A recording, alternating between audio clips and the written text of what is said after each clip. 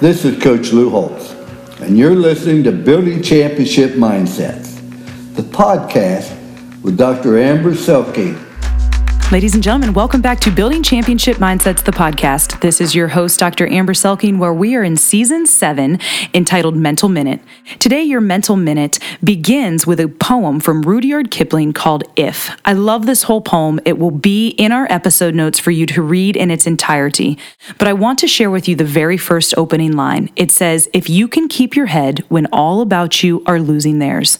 Amid this season that we are in, it is critical that we are able to keep our head. And how do we do that? We keep our head by managing our thoughts.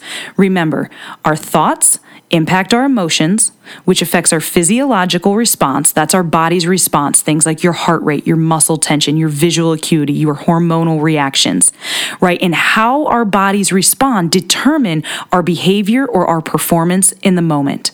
So if we can keep our head when all about us are losing theirs, we will be able to navigate this season with poise, with presence, and with power that is needed to lead well, lead ourselves well, lead our families well, lead our teams well, and lead our communities.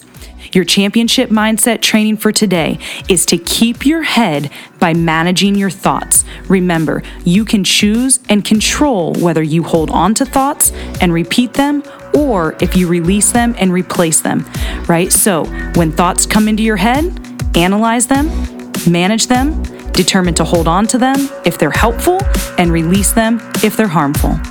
Thank you so much for being with us. From the locker room to the boardroom, I want to challenge you to continue building your championship mindset.